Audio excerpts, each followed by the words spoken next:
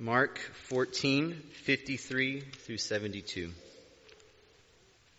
And they led Jesus to the high priest, and all the chief priests and the elders and the scribes came together. And Peter had followed him at a distance, right into the courtyard of the high priest. And he was sitting with the guards and warming himself at the fire.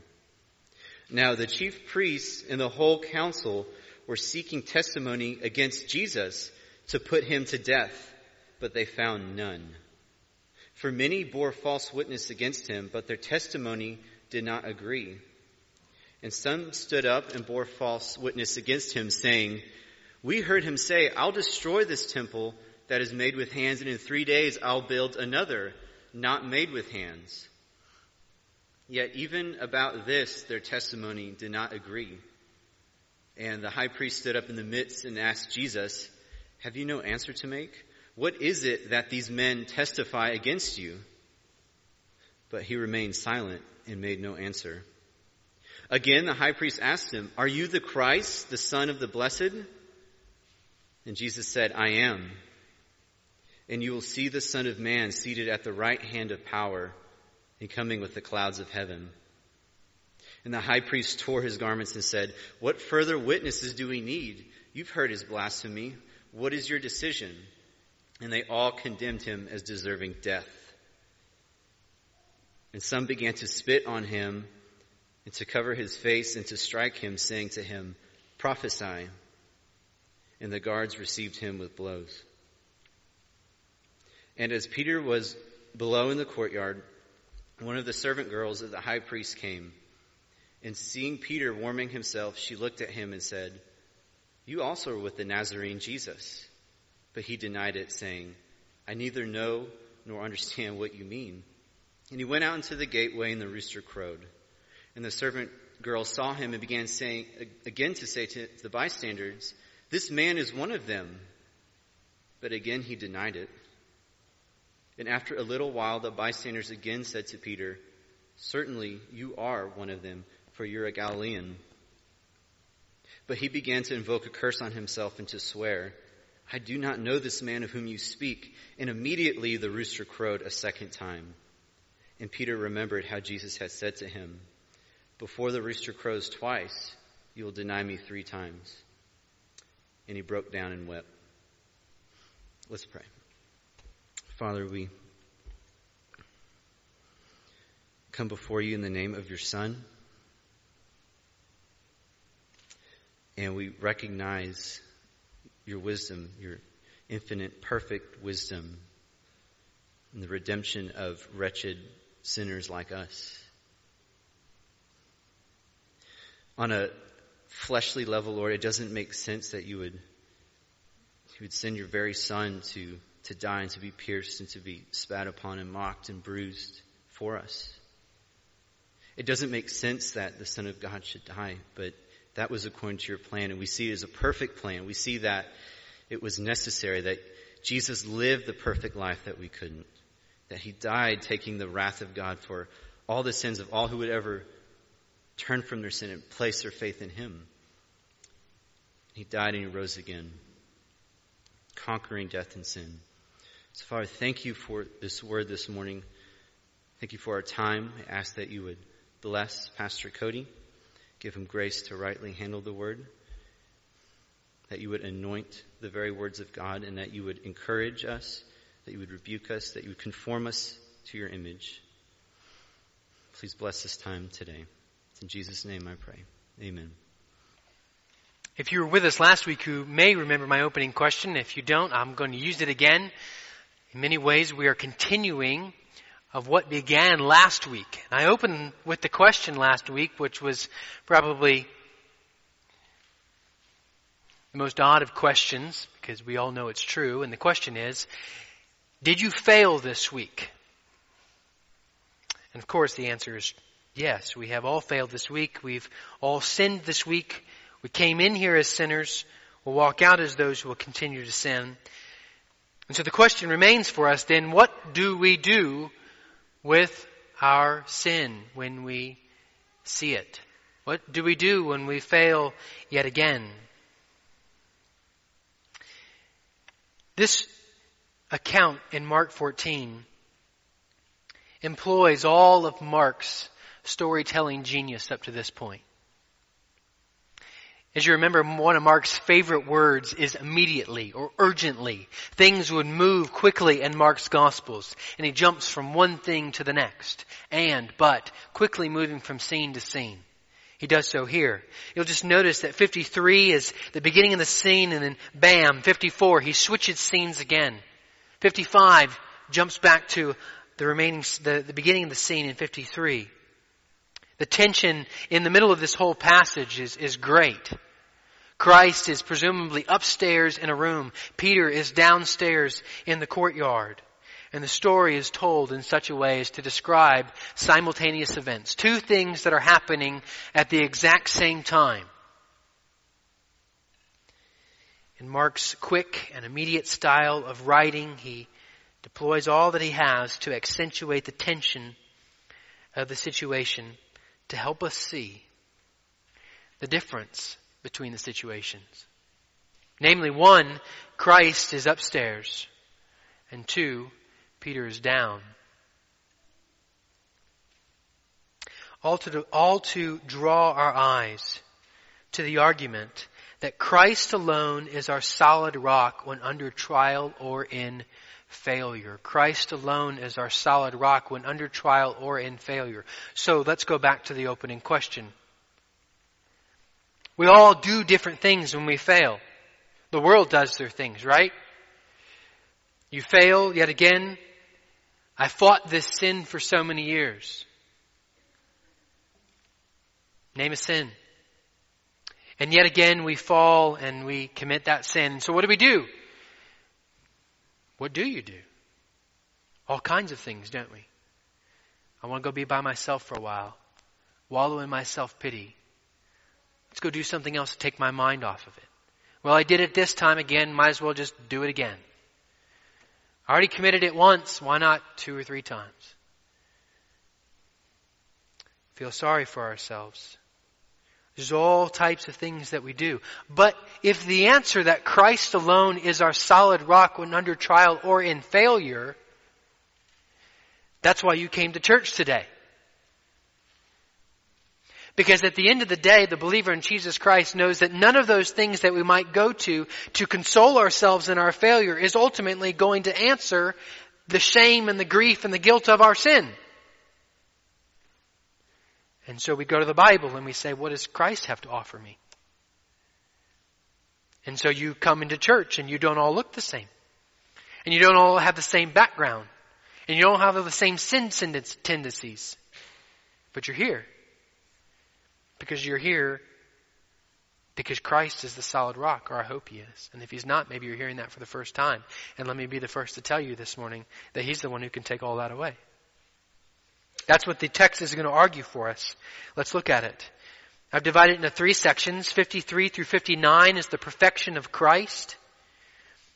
From 60 to 65, we'll look at the public testimony of Christ. And from 66 to 72, we'll note the courage and cowardice of Peter. Well, 53 begins this scene. It's early in the morning. Christ is led to the high priest. Joseph Caiaphas was the high priest at that time. Name may have been something to the meaning of inquisitor. He ruled as one of the longest reigning high priests at that time. Most times the tenure was about 4 years. He was 18 or 19 years. They bring him up to the chief priests, the elders, and the scribes together. This is the Sanhedrin, or the council, and that's a 70-member council. The scribes were the lawyers. The elders represented the most significant families of the region. And they would take you into a room, and you would be seated in the middle. If you were Christ, He would have been seated in the middle, and they would have surrounded Him, kind of in a horseshoe around Him. A clerk on the left, a clerk on the right, to take notes of what's happening, and they would talk. They would counsel. And the prosecution would be anyone that would come in and give witness and testimony. It seems awfully strange that early in the morning, probably somewhere between midnight and 3, there's so many witnesses. It was normal to try a person in the Jewish day immediately upon arrest, in the Jewish system, not necessarily in the Roman system, because the Jewish law made no provision for detainment before trial. It almost seems, and I think we could probably say, prearranged that there were so many there to give witness against Christ, maybe even pre-bribed, that would function as prosecutors against Christ.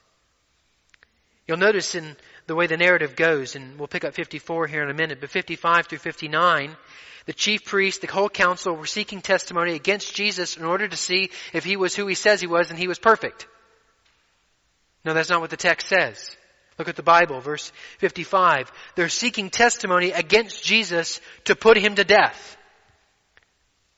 This is a mock court. This is a kangaroo court. This has no intention of getting justice, but actually with the intention of destroying him. These were the long-standing enemies of Christ, all the way back to chapter 3, verse 6, is where we first see the desire of the Pharisees and the Herodians and others to destroy Christ. And now they have finally gotten their day, and they're wasting no time. And so they bring up witnesses. Verse 56, many bore false witness against him, but their testimony did not agree. From Deuteronomy 17 and Deuteronomy 19 and Deuteronomy 35, you had to have at least 2 witnesses that were in agreement. And one after another, these people would come and they stood before Christ and they bore testimony, and none of it matched, therefore throwing out all the testimony. 57, some stood up and bore false witness against him, saying, "We heard him say, I will destroy this temple that is made with hands, and in 3 days I will build up another not made with hands." Now there's an accusation. That wasn't light. John 2:19 is where Christ speaks about this. They've twisted his words, though. Christ was speaking about his body. But if you were in the temple and you made some sort of statement of, I'm going to come in and destroy, that was worthy at that time of death. Jeremiah 26, Jeremiah prophesies of the destruction of the temple. He's immediately arrested and brought before the court as a criminal deserving death. A threat against the temple was basically a death sentence. They're thinking, we've got him here. This is a reason we can destroy him. But notice, verse 59, yet even about this, their testimony did not agree. Brothers and sisters, our Christ was perfect, even in the eyes of his enemies. They alone couldn't even find anything. They had to skirt the law. They had to commit a mockery of the court's system. Even in the eyes of sinful men, he was perfect. All these testimonies are invalidated due to their lack of unanimity. And instead of seeking to give him a fair trial, they are seeking to put him to death. And yet again, after so many chapters in Mark, they have come up against the perfection of Christ, and they cannot overcome him. Second point, 60 through 65. Note the public testimony of Christ. The high priest is obviously frustrated. He takes over as the prosecution. That's an unusual thing. But he stands up, verse 60, probably red-faced, angrily. Have you no answer to make? Notice Christ is sitting quietly, not answering. Why? Why should he answer? If he answered the first one, the second one's going to be different than the first. He's going around and around in circles. Do not answer a fool in his folly.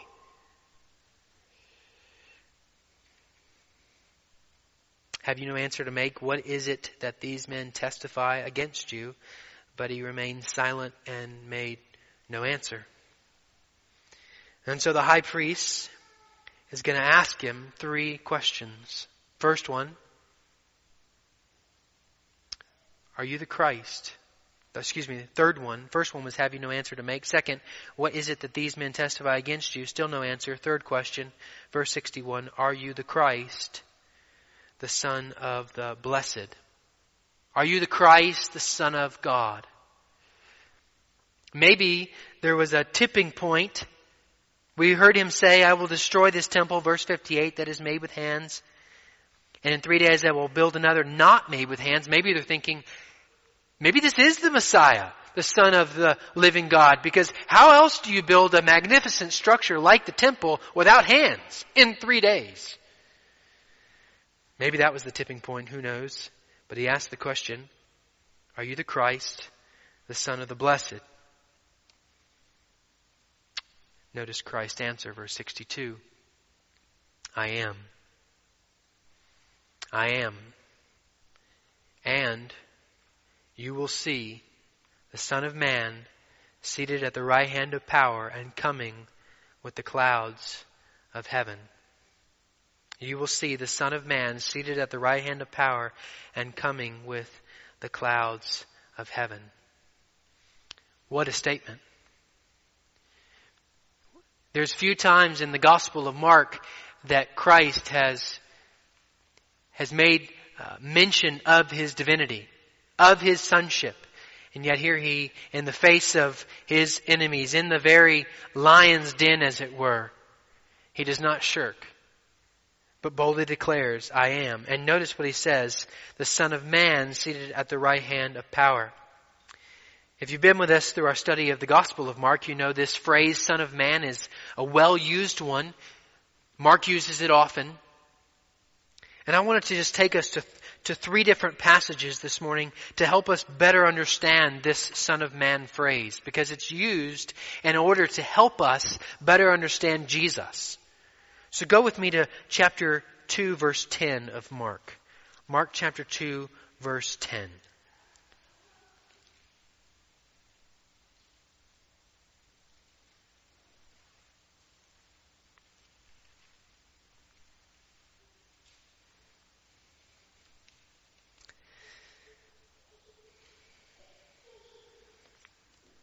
This is the healing of the paralytic in Mark 2, verse 8. And immediately Jesus, perceiving in the spirit that thus question within themselves, said to them, why do you question these things in your hearts? Which is easier to say to the paralytic, your sins are forgiven, or to say, rise, take up your bed and walk?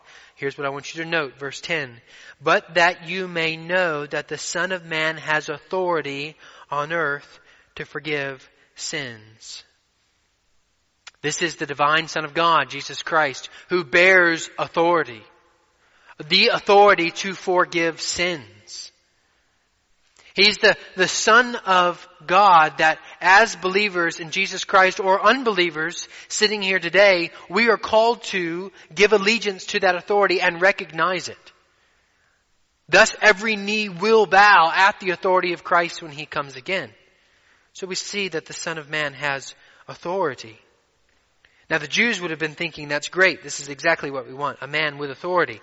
But also look at chapter 14, verse 41. And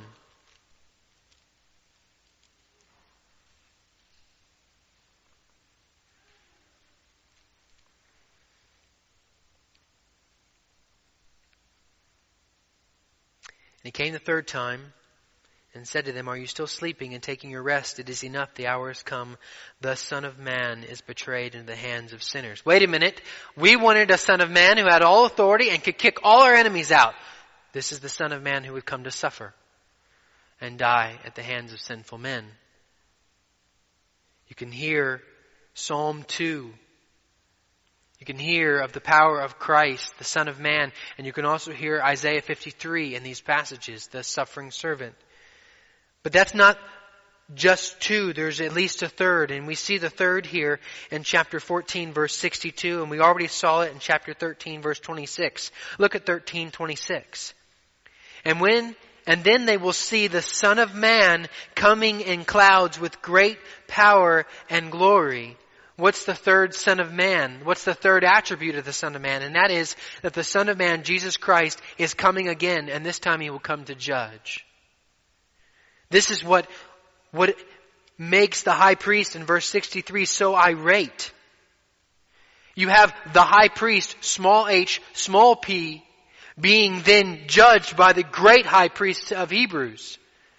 And he's going to come again and judge them. Mercy now, but mercy not then. So, what view of Christ do you have this morning? You've got to take Him all in. You can't get part and parcel of Jesus. You can't say, I like the one that forgives my sins, but I'm not really sure I like the one who has all authority. I like the Jesus that loves me now, but I'm really not interested in a Jesus that's going to judge me. If that's your belief in Jesus, that's not a belief in Jesus. That's your own version of Jesus. That's not the biblical one. So what's your view of Him? He will come again and He will require that we bow the knee. And He will judge us for our sins. And for those who have not been made alive, for those of us who have not had their sins forgiven, for those of us who have not sought Him in faith and been changed and had our sins removed by His blood, that judgment is one to weigh carefully. That judgment is a life or death decision. And yet that judgment for the believer in Jesus Christ is not one of punishment, but one of reward. Well done, thou good and faithful servant. Me, faithful? No. But Christ, faithful for me. And I'm rewarded not on my merit, but on His. You can have that.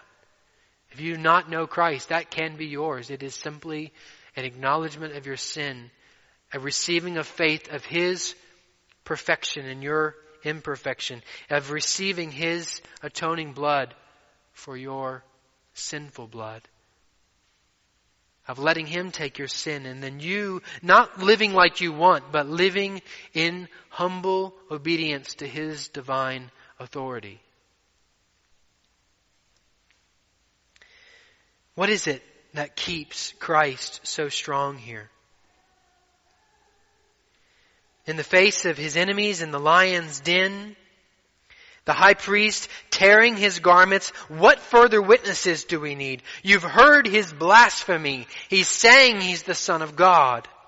What's your decision? And they all condemned him as deserving death. They pronounce a death sentence upon him. And he isn't just marched out. He's given a test. They had a twisted test back then. If you claimed you were Christ, they would take the scriptures and they had twisted it and said, great, we'll cover your head and we'll smack you. We'll beat you. And the test was, if you're really Christ, you can smell who did it. Prophesy. Tell us who beat you. Striking him, humiliating him, spitting on him. Who is it? What is it that keeps people under persecution, under trial, strong to the end? And it's the only thing that keeps us faithful under trial and faithful under persecution and faithful when we fail is where our eyes are directed. As Christ's eyes were directed to the Father in the garden, our eyes must be looking to Christ. Armando Valladares is a poet, an artist who spent 22 years as a political prisoner in Cuba. In 2016, he wrote an article for the Washington Post, and this is what he said. Antagonizing believers is a particular speciality of the Castro regime. To them, faith is especially dangerous because it kindles the conscience and keeps it burning when enemies advance. Viva Cristo Rey. Long live Christ the King were the last words of so many of my friends who were dragged to the shooting wall. Eventually, the government realized that this was a battle cry for freedom, one that came from the deepest part of the men they were killing, one that was only inspiring more men to die faithful to their consciences and to something greater than Fidel Castro. Their executioners realized that an expression of faith was more powerful than the explosion of a gun, and so eventually they gagged them. Close quote. You see, your version of Christ is what gets you through trial, failure, and persecution and hardship. Long live Christ the King. Well, he's accused of blasphemy. He's condemned to death. The death sentence is pronounced, but the Jews had no power to execute him. Only thus the Romans did, so they turned him over to Rome. We'll look at that next week. As they're striking him, maybe Isaiah 50 verse 6 is ringing through his mind. I gave my back to those who strike and my cheeks to those who pull out the beard. I hid not my face from disgrace and spitting. Peter may be remembering this occasion in 1 Peter 2. When he was reviled, he reviled not again. That's happening upstairs. What's happening downstairs? Let's look at this last section, verse 66 through 69. Let's look first of all at the courage of Peter. Yeah, he had a moment of weakness there in the garden. He fled, but apparently he didn't run too far because he circled back around and he follows them right into the courtyard. At a distance, but he gets up close. They light a fire in this courtyard early in the morning and Peter's there warming himself. And as the light dances up around him, one of the servant girls of the high priest, sort of someone who's manning the door, recognizes him. You also were with the Nazarene Jesus. This is the first denial, verse 68. No, I neither know nor understand what you mean. What was that again? I didn't quite hear you. I don't quite understand your dialect. Your accent's a little different than mine. What'd you say? I don't think I understand what you meant. And he moves from basically the porch to out into the courtyard, getting a little farther away. The heat's not just coming from the fire. And the rooster crowed once. That was probably around 12:30, 2 o'clock, somewhere in that range. These roosters would crow. The study's been done. They would kind of just go right along like a clock. And they would crow about every hour. So whenever this first one struck, there was about another hour before he would deny him 3 times. Well, the servant girl apparently follows him a little bit, or at least stirs up some of the bystanders. This man, he's one of them. And again, he denied it. And then the 3rd time, certainly you're one of them, you're a Galilean. Your dialect, your accent is a little different than ours. You're not from Texas, are you?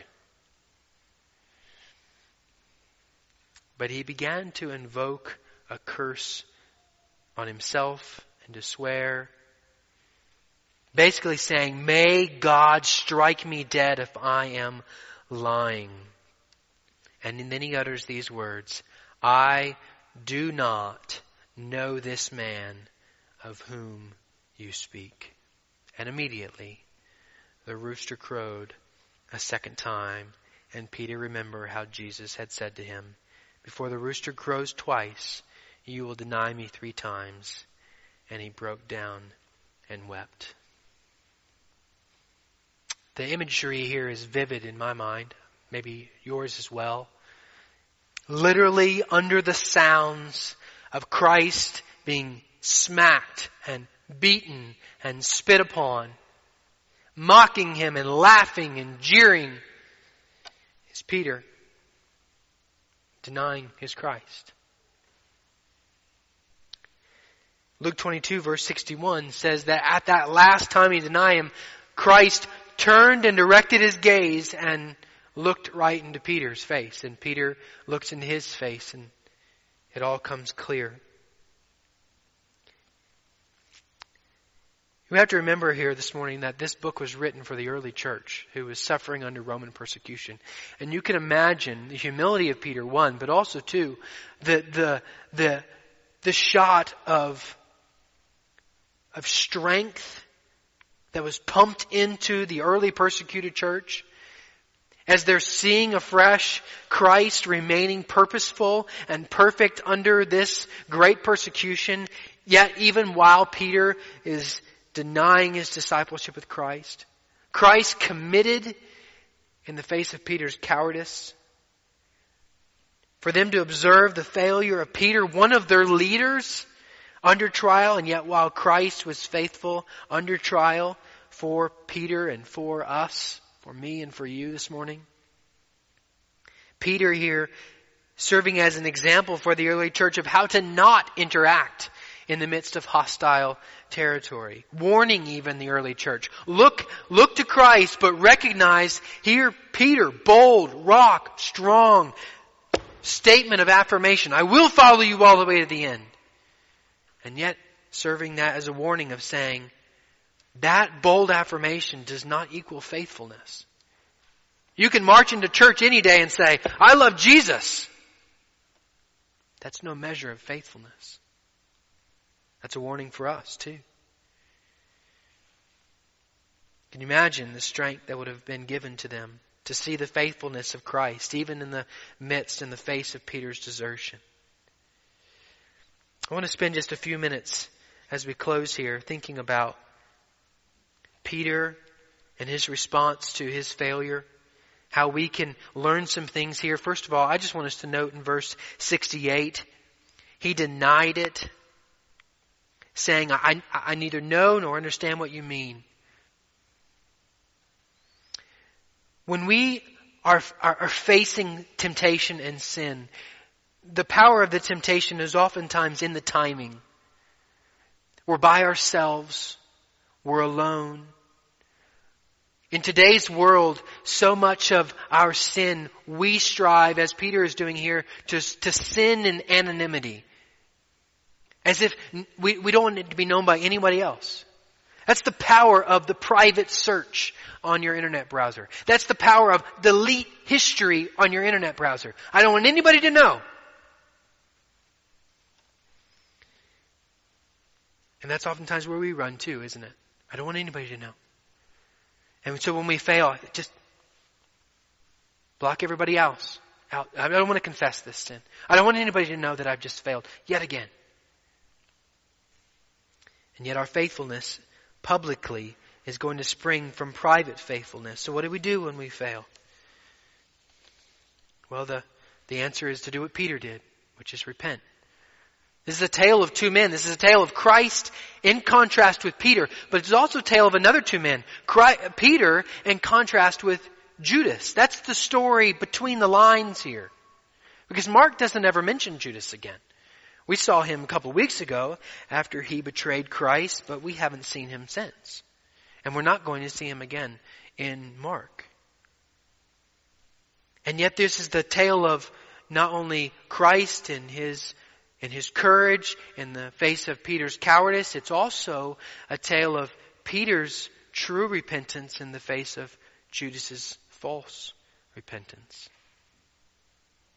I just want to ask you to go to to Matthew 27 with me. Matthew 27 verse 3 through 5. So when we fail this week, there's two ways we can handle this. One, we can follow the example of Peter, or two, we can follow the example of Judas. Let's look at Judas first. Judas gets to a point where he recognizes that he should not have done what he had done. He should not have betrayed Christ. He should not have sold him, as it were, for a mere 30 pieces of silver, a mere price of a slave. And so then when Judas, chapter 27 of Matthew, verse 3, his betrayer saw that Jesus was condemned, he changed his mind. Brought back the 30 pieces of silver to the chief priests and elders, saying, I've sinned by betraying innocent blood. They said, what is that to us? See to yourself. And throwing down the pieces of silver into the temple, he departed. So first of all, I just want you to note, he went the wrong direction, didn't he? I've got blood money. Let's get rid of the blood money. That will help alleviate my grief and shame from my sin. Does that work? Let's just get it out of my hands. Fling it to their feet. No. He departed and he went and he saw Peter and he confessed his sin and he acknowledged Christ as Savior and said, I've done wrong. No. What else is there to do? I'm so grief-stricken by my sin. The only thing to do is to be more selfish and I'm going to kill myself. And that's exactly what he does. He hangs himself. This is not true repentance. This is false repentance. Instead of running to the Savior, he runs to himself to carry out his sin, to try to carry his sin. But look what Peter does. It's all of 6 words, and he broke down and wept. He acknowledged the fact that his sin was wrong, and he was grief-stricken over his sin. He was overwhelmed. Brothers and sisters, this week when we sin and we feel the guilt of our sin, when we feel that shame, that is grace. Shame is grace.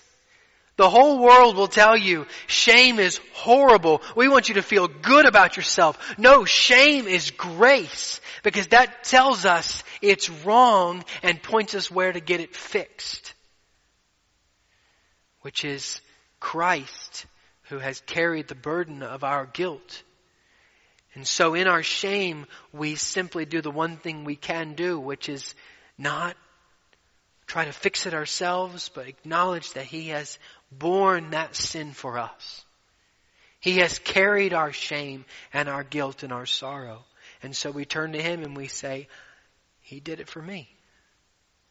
And so I desire now in that grace to walk faithfully yet again, put one foot in front of the other. Proverbs 28:13 through 14. This is what Peter did. Whoever conceals his transgressions will not prosper.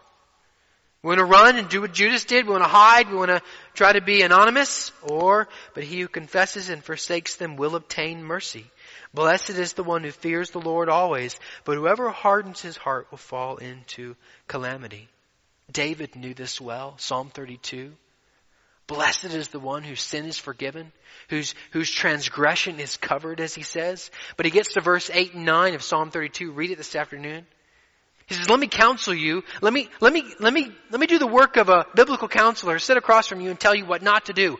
Don't be like the horse or the mule that has to have a bridle in its mouth and be pulled to where you need to go. Don't be like me, David. Don't be like me. Don't just have to have God send someone and yank you into repentance. Humble yourself, confess your sin, look to Christ and come gently. That's what David's telling us. And what happens? What happens when we repent of our sin after we have failed yet again? Is it just that we still have to walk through this life feeling horrible? No, there's actually reconciliation that happens. Look at the end of the story. Mark 16, verse 7. But go. This is the angel on the tomb. But go tell his disciples, but not Peter, because Peter failed, that he's going before you to Galilee. No. I think it's so striking that Mark includes that word, Peter.